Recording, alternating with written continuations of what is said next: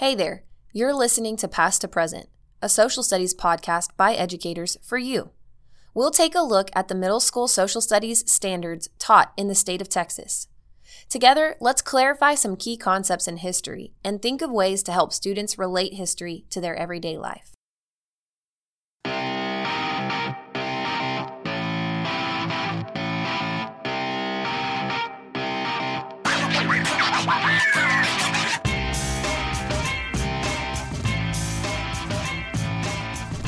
Okay, here we are. It's the end of season 1. Last episode. Is that weird, right? Season 1? I don't know. Did we decide we're going to have seasons? I guess we're going to have seasons. You just said we're going to have seasons. So, end of year 1. Yeah, we kind of fell short. We're not going to get to Reconstruction. Life got in the way. Yeah, we missed a lot. We kind of put Road to Civil War and Civil War together. Yeah. Almost. I don't think that really counted. We'll make it up for next year. We missed a lot of stuff. But it's a lot to cover. I mean, we're not Dan here.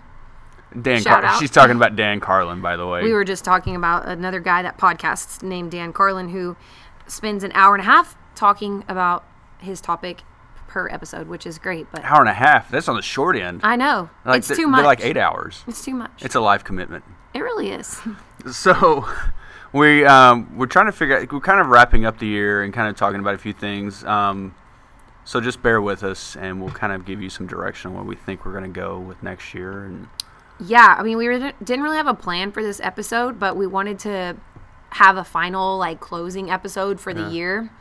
The last month just got in the way of us getting together and doing what we wanted to do. So, well, I got to coaching, and then how was soccer, by the way? Well, our 8th grade team ended up being the district champs for our group. Look at that. I know, right? It's all coaching right there. All coaching. It's not the kids at all, right? They have zero talent other than what you have provided them. No, they're actually amazing, both teams. Yeah. And then just Star. Holy guacamole.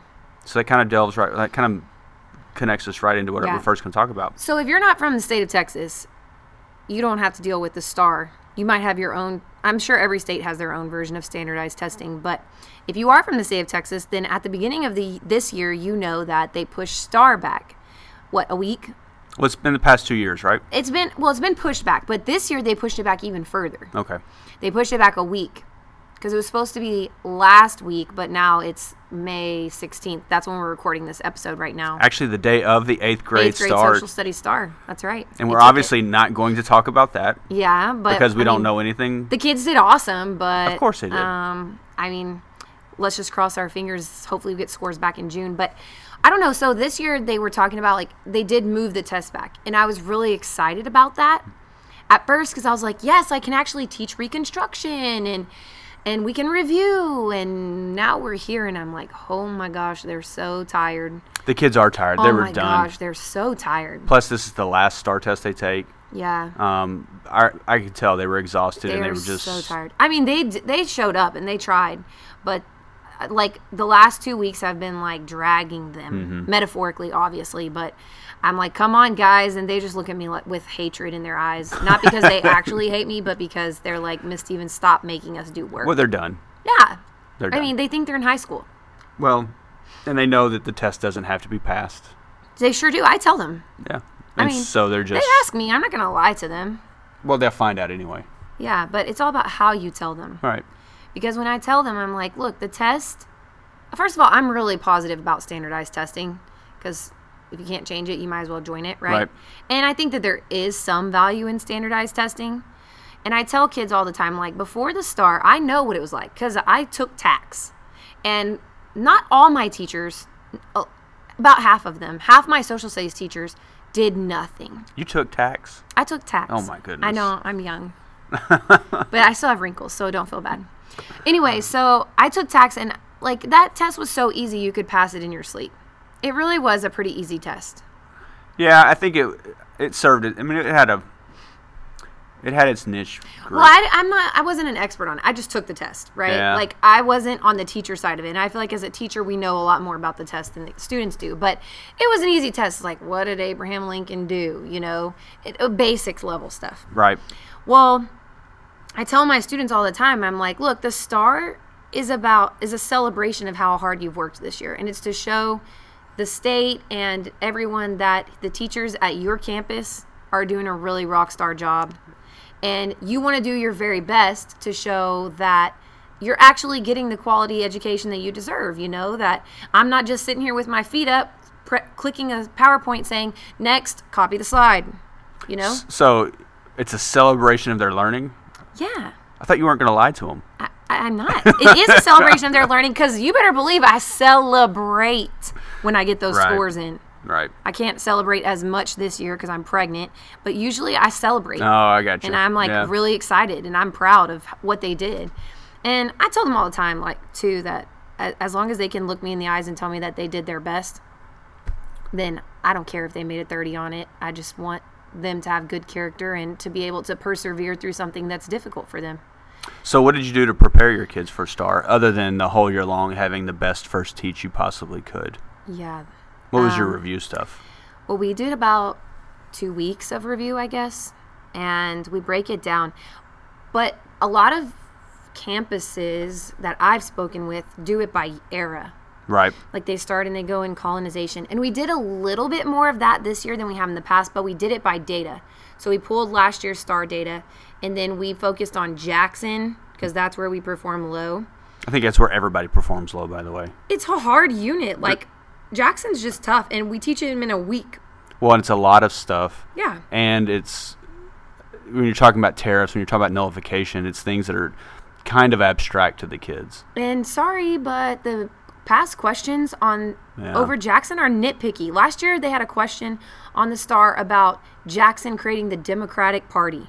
Yeah. And it's just really specific, which is great. I mean, challenge me. Don't get me wrong. Like, I love the fact that the test is hard, because if it was easy, it would be a waste of my time, right? But it's just frustrating because I feel like I can never pin it down. One year they put that on there, and then I teach that and I forget something else and they put something else on there. So, you know, it's just not enough time. And sometimes the questions get very precise on those, what are those called? Supporting standards. I'm using air quotes here. But they get super precise considering that this is what, like an overview course of American history. Yeah, it's a survey. Yeah. Well, it is. I do often feel like the fable of the little Dutch boy who puts his finger in the dike springs a leak and he sticks his finger into one hole and then never heard this fable. Really? And then another hole pops out and he's reaching around trying. You're always trying to think ahead, and there's so much information the kids have to know, and then the wording sometimes gets a little. And then I'm like, is this a vocabulary test or a social studies test? Because I can't figure that out. One year they asked Jackson, and they used the word evict. And you might think that some students would know what evict means, but no. Lo and behold, they don't. And so now when I teach vocabulary, sometimes we do vocabulary word clouds where the kids, like, I give them a word like remove, and we play a game where they try to find as many synonyms as they can to match that, and it really does help. But anyway, so we focused on colonization and Jackson and key documents as our 3 days of, like, zoned in era review. We do a whole bunch of advisory, which is like our homeroom class tutorials, a ton of, like, 9 weeks of advisory tutorials. It's like a whole campus all on board. Every teacher in my department, shout out, does advisory group tutorials. So do you target specific kids, like the kids who are on the borderline of passing and the kids who are borderline mastery? So we pull a quintile report, which basically is a report of all their data from the whole year on every test that we take in social studies. And then we find the kids and we group them, and then we give targeted lessons based on their needs. Right. And it's really hard because it's a lot of lessons, and it's got to be specific and it's got to be engaging because it's at the end of the day. And they're with the teacher that they don't normally see. Well, and the issue, too, that we found is when you're making these new reviews or whatnot, you're kind of frustrated because you've done such a lot of work on the first teach, and now you got to come up with something to make up for what the first teach apparently didn't do, and which is hard. And then you're going, well, why am I not using this as a first teach next time? I mean, it's a challenge. Yeah. So do you have any specific like activities the kids were doing? So we aside from those 3 days, we do like whole era review, like whole year, and we just throw all the information at them, and our goal is to get them to figure out where it goes, identify it, look at eras. Like, we do a lot of work on identifying eras and labeling questions and stuff. we did a couple of games that I thought were really good that I want to share. The first was I found on Twitter, Stephanie Conklin, I think that's how you say her last name. She tagged me on a post. I think it was her that tagged me. It had to have been her. It was a Jenga post about this guy who was using Jenga to teach his kids about a book. And I was like, oh, that would be really fun for star review. So what we did is we had 2 Jengas in the center of the room. And one Jenga I had gone through, and every block had a different number on it. Okay. And the other, every block had a different colored dot. So it was like red, yellow, green, blue. So the kids were split into teams, and they had to go to the center table, pull a block from each Jenga, go back to their table, and they had to go to that number. Like, let's say they pulled 44, red. They had to do the strategy that I had assigned to that color for that question number. So what strategies did you have? So I had like highlight and define 4 key terms. Okay. In the question, in the stimulus, in the answer choices, whatever, the whole question. Then I had brain dump, everything, 3 things that you can remember. And then I had identify the era. Okay. And then blue was go straight to the answer. And what we discussed at the end of the game was that you did the other 3 strategies to figure out blue anyway. Yeah. And they were like, blue was the hardest one because we had to do all of the strategies to figure out blue. Whereas when I went to them and they had done red and I was about to give them their token for completing, then I was like, oh, what's the answer? And they could easily tell me. Right. So the way that it works is each team has a bucket on their table. And when they call me over, they show me this was our question, this was our strategy. I look at it. I say, great job, and I give them a token that I like bought these little gold tokens off Amazon. And if they're working as a team, if everybody's engaged, I'll just throw in a couple extra tokens. I'm like the token fairy walking around. And then they have to go back to the Jenga, put the blocks back on the Jenga at the top, and then they have to pull 2 new ones. If you make the Jenga fall, your team loses all of your tokens, and you have to rebuild that Jenga, and then you go back to work. So everybody else, when the Jenga falls, they're like all going and grabbing pieces and trying. It's really fun. It was awesome. Super, super fun. Because when and basically, I forgot to say this, but every team got a copy of last year's star. Okay. So I told them, we're going to basically take last year's star today. And of course, what do you think they all do? Oh, man, you told us you weren't going to make us take a practice star. Because I think taking practice stars is the biggest waste of time ever, in my opinion. That's just me. Okay. And so I said, oh, we're going to take a practice star, but we're going to do it this way. And they thought that I was like the coolest teacher ever. Right. It was great. That's awesome. So there's another one that we had heard about where you take old star questions and you cut them up into strips. And well, first of all, you print them on different colored paper. So like you can do Every team has a different color. Every team has a different color. And you can use multiple star questions from different years or whatnot. And so, like, if your team, you have all red, mine are all green, and another team's all yellow. Whenever your team comes up with a question, you think you've got an answer, one of you comes up to the teacher and says, I have the red test, question number 2 is the answer, da-da-da. And if I say, yes, that is the correct answer, then you take that strip and you give it to another team. You get to dump it on them. You get to dump it on them. That's fun. So, like, for your GT kids, they really, and all kids, but specifically your GT kids, like the strategy portion of it where they're trying to set up other teams and mess with each other. And it's just a quick one, and they're highly engaged because, I don't know about you, but a lot of our kids are over Kahoot. They're over quizzes. And you're doing the same thing, just doing it a little differently. Yeah. And it's a short, and it's easy setup too. We did that with like a heads-up game. Okay. Because we didn't print enough cards. Okay. So we did like an early Republic review with a heads-up, you know, where they just hold the card. And so we didn't have enough cards for all the groups, and we didn't want to print any more cards and cut them anymore. So we were like, ooh, let's do that. So each team started with like 5 cards, and then they just went and dumped them on each other. Okay. So it was that was a pretty good one. The other one that I do is stations review. And I've put a lot of work into this over the last several years to build it up. But basically, I have like 7 different stations, and they're all old school board games. So I have Guess Who, which is all the people that not all of them, but the major people. Right. And I have the PDF to that. So if that's something that you want, just reach out to me and I'll send it to you. But you just buy the Guess Who game on YouTube. Amazon. On Amazon, and then they play Guess Who, and it's super fun. This year we did Scattergories, which was a really cool idea. That was my teaching partner Emily Zotika's idea.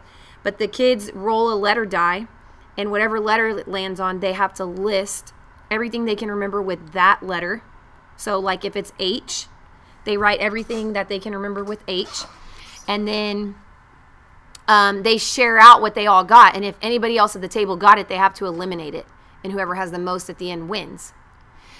And then we do Don't Break the Ice, and it's just trivia questions where they have to, like, play that. And then Jenga, trivia questions again. They do Taboo and Pictionary with vocabulary. So it's just a bunch of different games, but it's highly engaging for the kids. Yeah.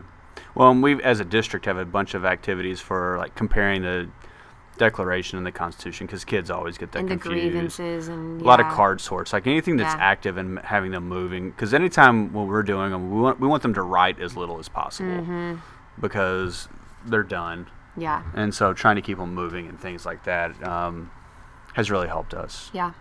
Super fun. I think that's a good overview. I think that's enough on the star. Sounds good I like it. for somebody that likes to celebrate learning with the star. I do. Hey, every test that we take is a celebration of learning. And that's why I tell my kids, like, hey, two things. Number one, if you score 30, that means you've learned 30% of the material. Props to you. That's better than 0%. It means you've actually learned something. And, also, like, it's not just on them. Right. I tell them that all the time. Like, it's not just on you to pass this test. If you aren't successful on the test as you wanted to be, whatever score that might be for you, that's also on me because I'm accountable for your learning as well. And I think that really holds value with kids. Well, and no, we kind of talked about this earlier. Never try to convince your kids that the test counts or that they have to pass it because they're going to find out. Yeah. They already know. The And counselors sometimes tell them. well, or other Mine didn't, other but- teachers tell them, and Yeah. it's fine. It's okay. I mean, that's just the way the world is. Just try to. Hopefully, you've got the relationship with the kids, and you're not going to have it with all of them, but hopefully, you have a relationship with the kids that go, "Hey, I just do the best you can, just show Yeah. what you know, and to give us good feedback." And I Yeah. know that sounds corny. I don't know that that's what convinced my kids, but I felt like they always did. I feel like best. having a relationship with your kids is what gets them to pass the test. Yeah. Like building rapport. Whether it counts for them or not, that's the number one way to get kids to care about the test. Right. Is to, number one, set them up to where it should be easy for them because you have prepared them. Right. And then number two, you look skeptical on that one. No, it's just I'm And always then build a relationship with them. without like, we always tell the kids we can't talk about it. But what's the first thing they always want to do? They want to come back and go, Coach or Miss, I didn't know anything on that test. Yeah. You're like, stop. Yeah. First of all, we can't Don't talk about tell it. me. But second of all, You know more than you think you do. you know more than you think you And do. they just are so hard on themselves. Yeah. They really are. But So, kind of next year with this podcast, we're talking about maybe covering the things that we didn't cover this year, and maybe look at specific takes, but also maybe approaching things from like a strategy standpoint. Like, what are some strategies we can use for different units? We've talked about looking at different themes in U.S. history. yeah, I think that one would be fun. Right. I think that has a lot of possibility. We kind of got the idea from the guys in Denton who teach their whole year What's his thematically. name? Tyler. What's his name? Was his name Tyler? We probably should have referenced this before we. Yeah. But anyway, We saw him at TCSS, right. and they presented It was a pretty cool idea. over basically they teach 8th grade social studies by theme. Instead of chronological. Yeah, and I mean we use 5Es. Right. So Which is, by the way, another podcast It's- we're going to do. yeah, and it's thematic. I mean it's a theme-based learning. But we do it in a chronological order. Right. So as I move more and more towards 5E, the first thing that I have to identify when I'm creating the 5E unit is what's the big picture here? What's the The relevancy. And in order to do that, it's always a theme. So Well- I think that would be a fun way to kind of approach it. Well, and I think if anybody's listened to all of our episodes, one thing we talk about probably in every episode is relevancy. Yeah, how to make it relevant. Always. So what are some themes that we're kind of bouncing around We here? kind of bounced around the idea of movement. Like migration. Yeah. Power. Conflict. That one's fun. Compromise. Maybe liberty and oppression. I don't know if that's 1 or 2 podcasts. I like how that's contrasted there. And we're trying to find one somewhere in there with like growth and imperialism and conquering, and we can't find a good word that goes with that. Because it's not just migration. Right. Like, it's that eagerness to control something. I mean, I guess we could probably just call the whole thing Manifest Destiny is what we're really talking about. I mean, colonization. Well, that's Manifest Destiny too, right? Yeah, I guess, but Manifest Destiny, but Manifest Destiny is a specific belief about America. Right. But it's kind of the idea of, because with that, like, conquering, you can talk about Spanish conquistadors and link it back to Texas history, and I mean, there's a lot you can do with that. A lot of stuff we can do that. Kind of talking about how PLCs are structured. Yeah, I know that's what our experience with PLCs have been. a big push. I know that's kind of a big thing around the education world right now. Mm-hmm. 5Es, obviously.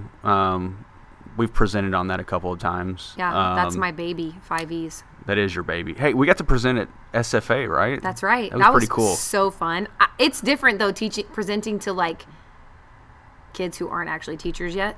They were so young. They were so green. They were excited though. Well, the second group was really excited. The first group was just like. Well, it was there were theater students in there, and there were art students in there, and a few social studies. They had flashbacks of like terrible experiences from social studies, but we made it good. I mean, it was really fun. And then some strategies, possibly like for test taking and analysis of primary sources, because one thing we noticed on the STAR is they're heading to more and more primary sources. Yeah, for sure. And it's so hard for our kids with primary sources because basically the hardest English that the kids have to read is the very first English that they have to read. It's ridiculous. In social studies. And the other thing about it is like how we don't have enough resources. Like as a teacher, the amount of time that I spend dedicated to finding quality primary resources that are on level, that are related to the TEKS, I mean, it's just so much digging. Yeah. I mean, it would be so great if I just had the click of everything and just could find like 50 primary resources. And don't tweet me and say Library of Congress because that thing is the most difficult thing to navigate in the world. I love the Library of Congress, don't get me wrong. It's hard to use. But it's not user friendly and the keyword search is terrible. So if you have anything that's like ready-made, like we can search by eras? Yeah, or by like category. Like even if we make like a Google Doc, I don't know, this is kind of my summer goal. Mm-hmm. And I just roped Kevin into doing it with me, which is how I basically everything works. But I just thought maybe like if we make a Google Doc for colonization and we just have a bunch of different primary resources on there and then we just kind of build it that way. Tweet at us if you have anything already made. If you have something, that would be awesome. Awesome. We promise to share back. So that's kind of where we're thinking, but we're still formulating where we're going to go with this. It's going to be harder because I'm going back into the classroom. You're already making excuses. No, I'm not making excuses. I'm just... I'm not going to have any time. I've been in the classroom all year, but I will say usually you drive over here to me, so I do appreciate that. In the middle of the day. Because if you don't know this already, most of you don't, we work on opposite ends of the district. So our campuses next year will be the furthest apart that they can possibly be. Because you basically work in the northeast quadrant of Katy, and I will be in the southwest quadrant. I mean, as far southwest as you can go. And Katy's huge, so it's probably a good 45-minute drive. It's going to be there, yeah. So we're going to work on that. Yeah, we need a common meeting ground. So for people who are new to social studies, or thinking for like, over the summer I always talk to teachers about just get out and read. Try to read 2 books. Yeah. Well, first of all, that was really the intention of this podcast. Right. Our goal was really, it's hard as a first year teacher to get all this in. So, our goal for this was to really cater to first year teachers. Right. So some things that we recommend reading, which this is really Kevin's alley. I'm not as big of a reader as he is. I'm a listener. I'm an auditory learner. Well, so I've told you I'm trying to read more I have subscribed to Audible. Yeah. Just because I don't read as much as I should. Yeah. But so the first one, if like you're brand new to U.S. history, the one that I can think is probably the easiest read that will have a big impact is 1776 by David McCullough. It's a good read.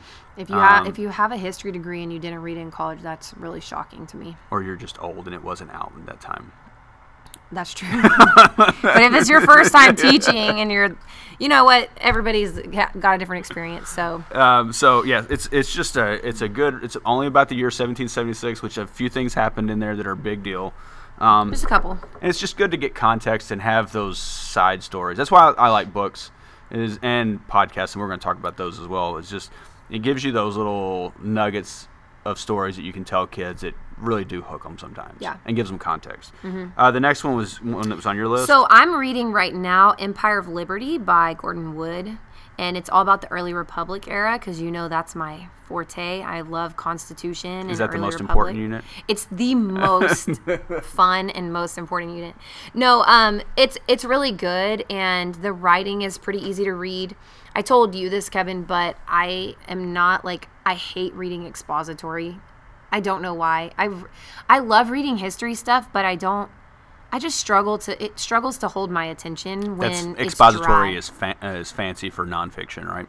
I mean, I guess it's the writing version of nonfiction, but I struggle sometimes with that side of it. So when I read a book, it has to be the writing still has to be really good. It can't just be a history professor who's just putting facts on a page. So Empire of Liberty so far is a really good read. And that's by, you said Gordon Wood. Gordon Wood. And then the other one that I love, this is seriously one of my favorite books. I started reading it when I first started teaching, is The Intimate Lives of the Founding Fathers by Thomas Fleming. And this book is fantastic. It goes through the 5 founding fathers. Is it 5 of them? I can't remember. But it talks about Benjamin Franklin and his personal life, and it talks about Washington. And it focuses less on the politics of it all and more on who they were as people and how they dealt with relationships and what all was going on in their lives. It's got Hamilton and Jefferson and all of that, and Adams. And it helped me make these guys real characters for my students. It helped me be able to portray what their personalities were like and what emotional states they were in. And I really enjoy that because so many times we just focus on the politics, but I think it's hard to understand Jefferson as a politician if you don't understand Jefferson and all his emotionals. That's what motivates people, right? Right. So it's a really good read. Well, it's good for the kids to see that these people are just people. Yeah. And especially with a lot of the big thing with kind of looking back today and measuring things by today's standards. Yeah. It kind of gives them a little bit of a context on that kind of stuff. Yeah, for sure. I mean, it's definitely not a book for kids. It's a book for an adult. Yeah, all these are for teachers. Yeah, for sure. Founding Brothers by Joseph Ellis is a really good one. It's kind of that early Republic era, and it talks about a few things. It talks about the duel between Burr and Hamilton. It talks about Hamilton and Jefferson talking about the national debt, and it's just it's a good story. They're short stories, easy to read again. The one that I'm reading right now, this is kind of people who've been doing this for a while, is called An Artist in Treason by Andrew Linkletter.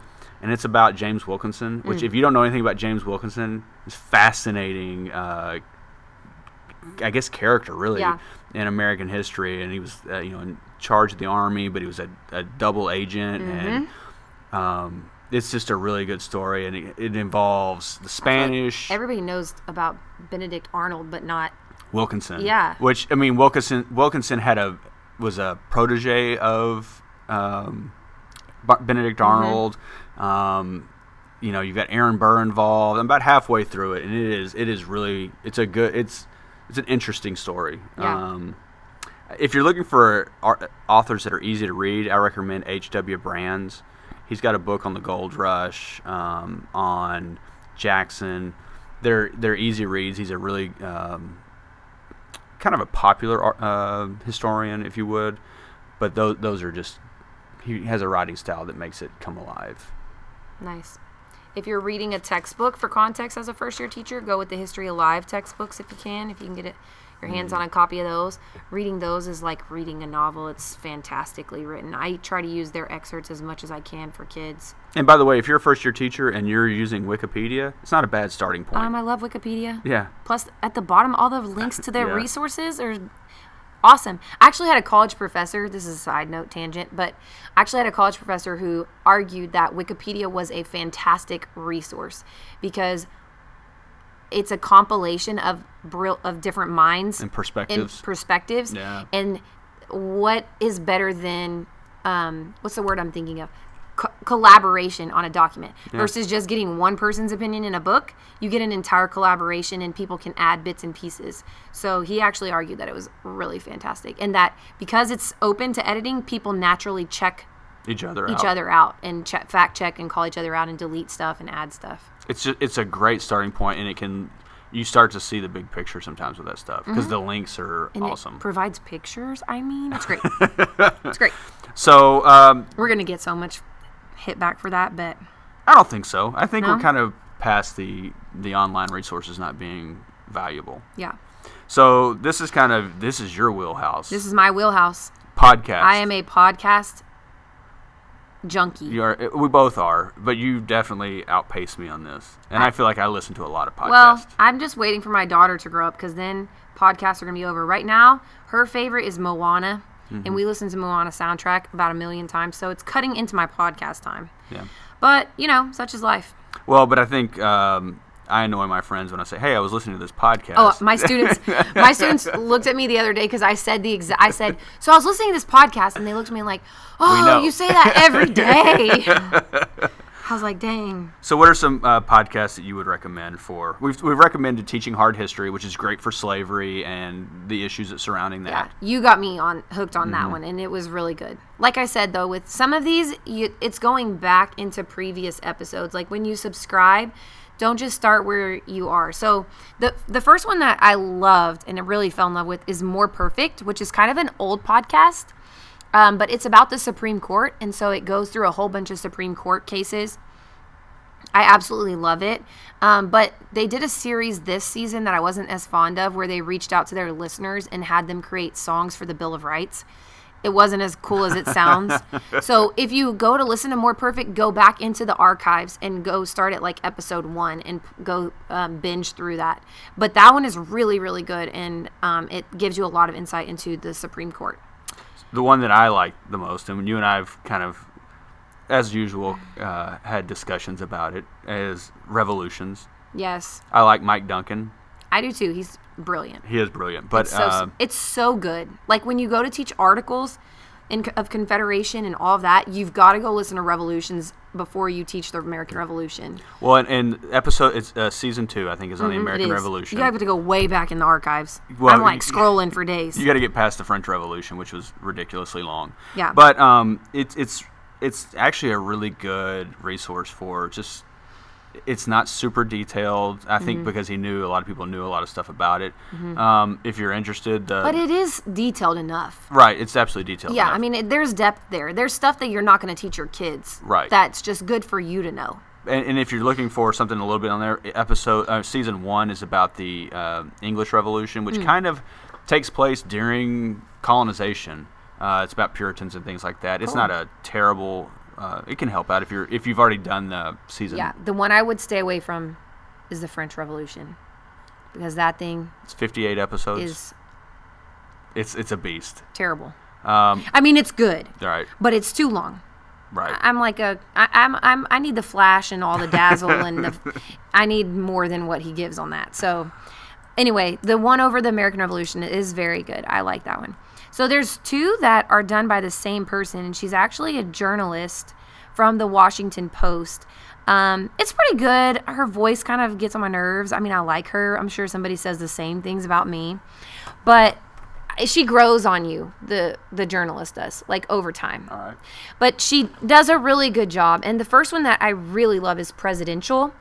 And it just basically goes through every president that we've had by episode. And her question that motivates her throughout each one is, what would they be like on a blind date?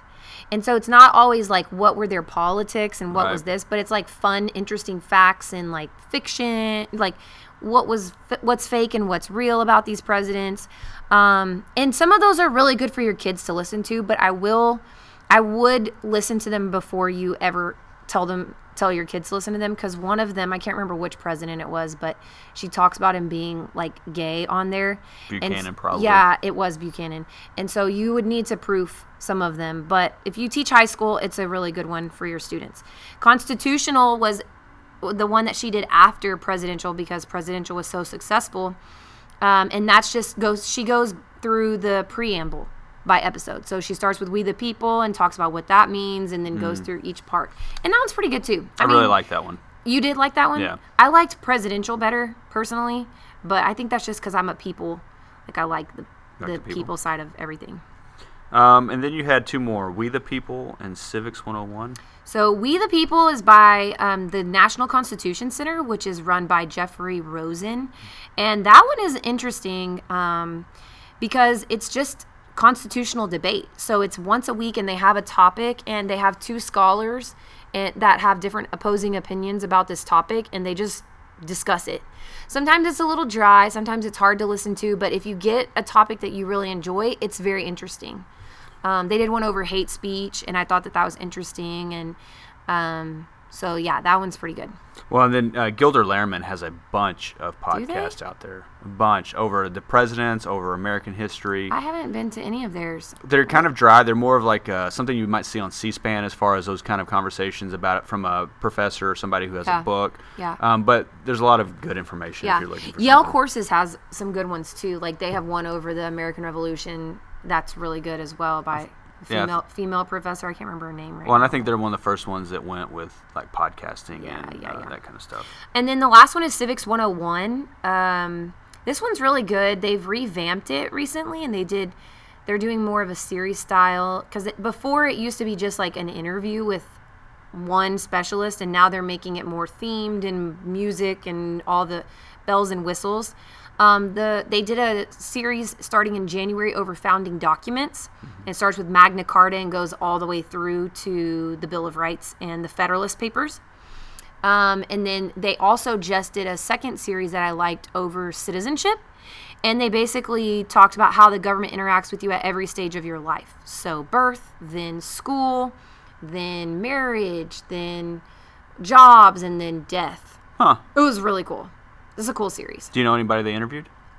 I know a few really good scholars. Linda Monk is one of them. She is on there a lot with the Founding Document series. And so it's a good podcast to listen to. And they may hear a familiar voice on there, right? They could. They could? Maybe. Anyway, so those are the podcasts that we like.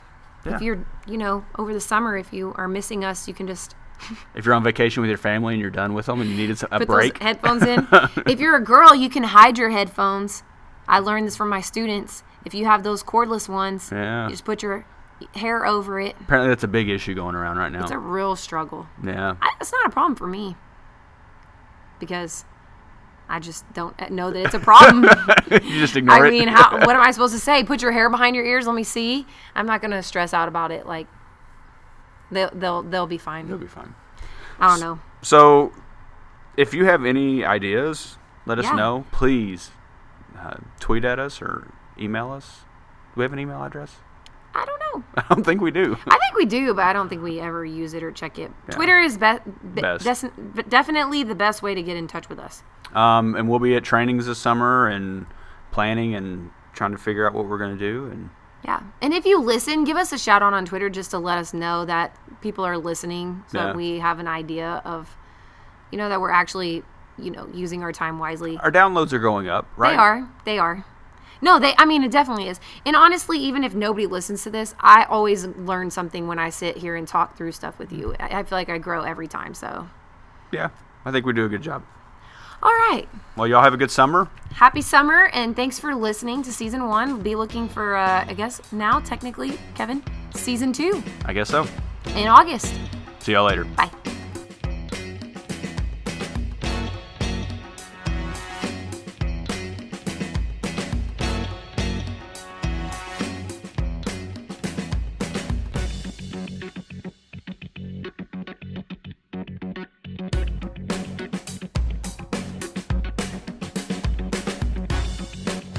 Hey there, thanks for listening to our podcast.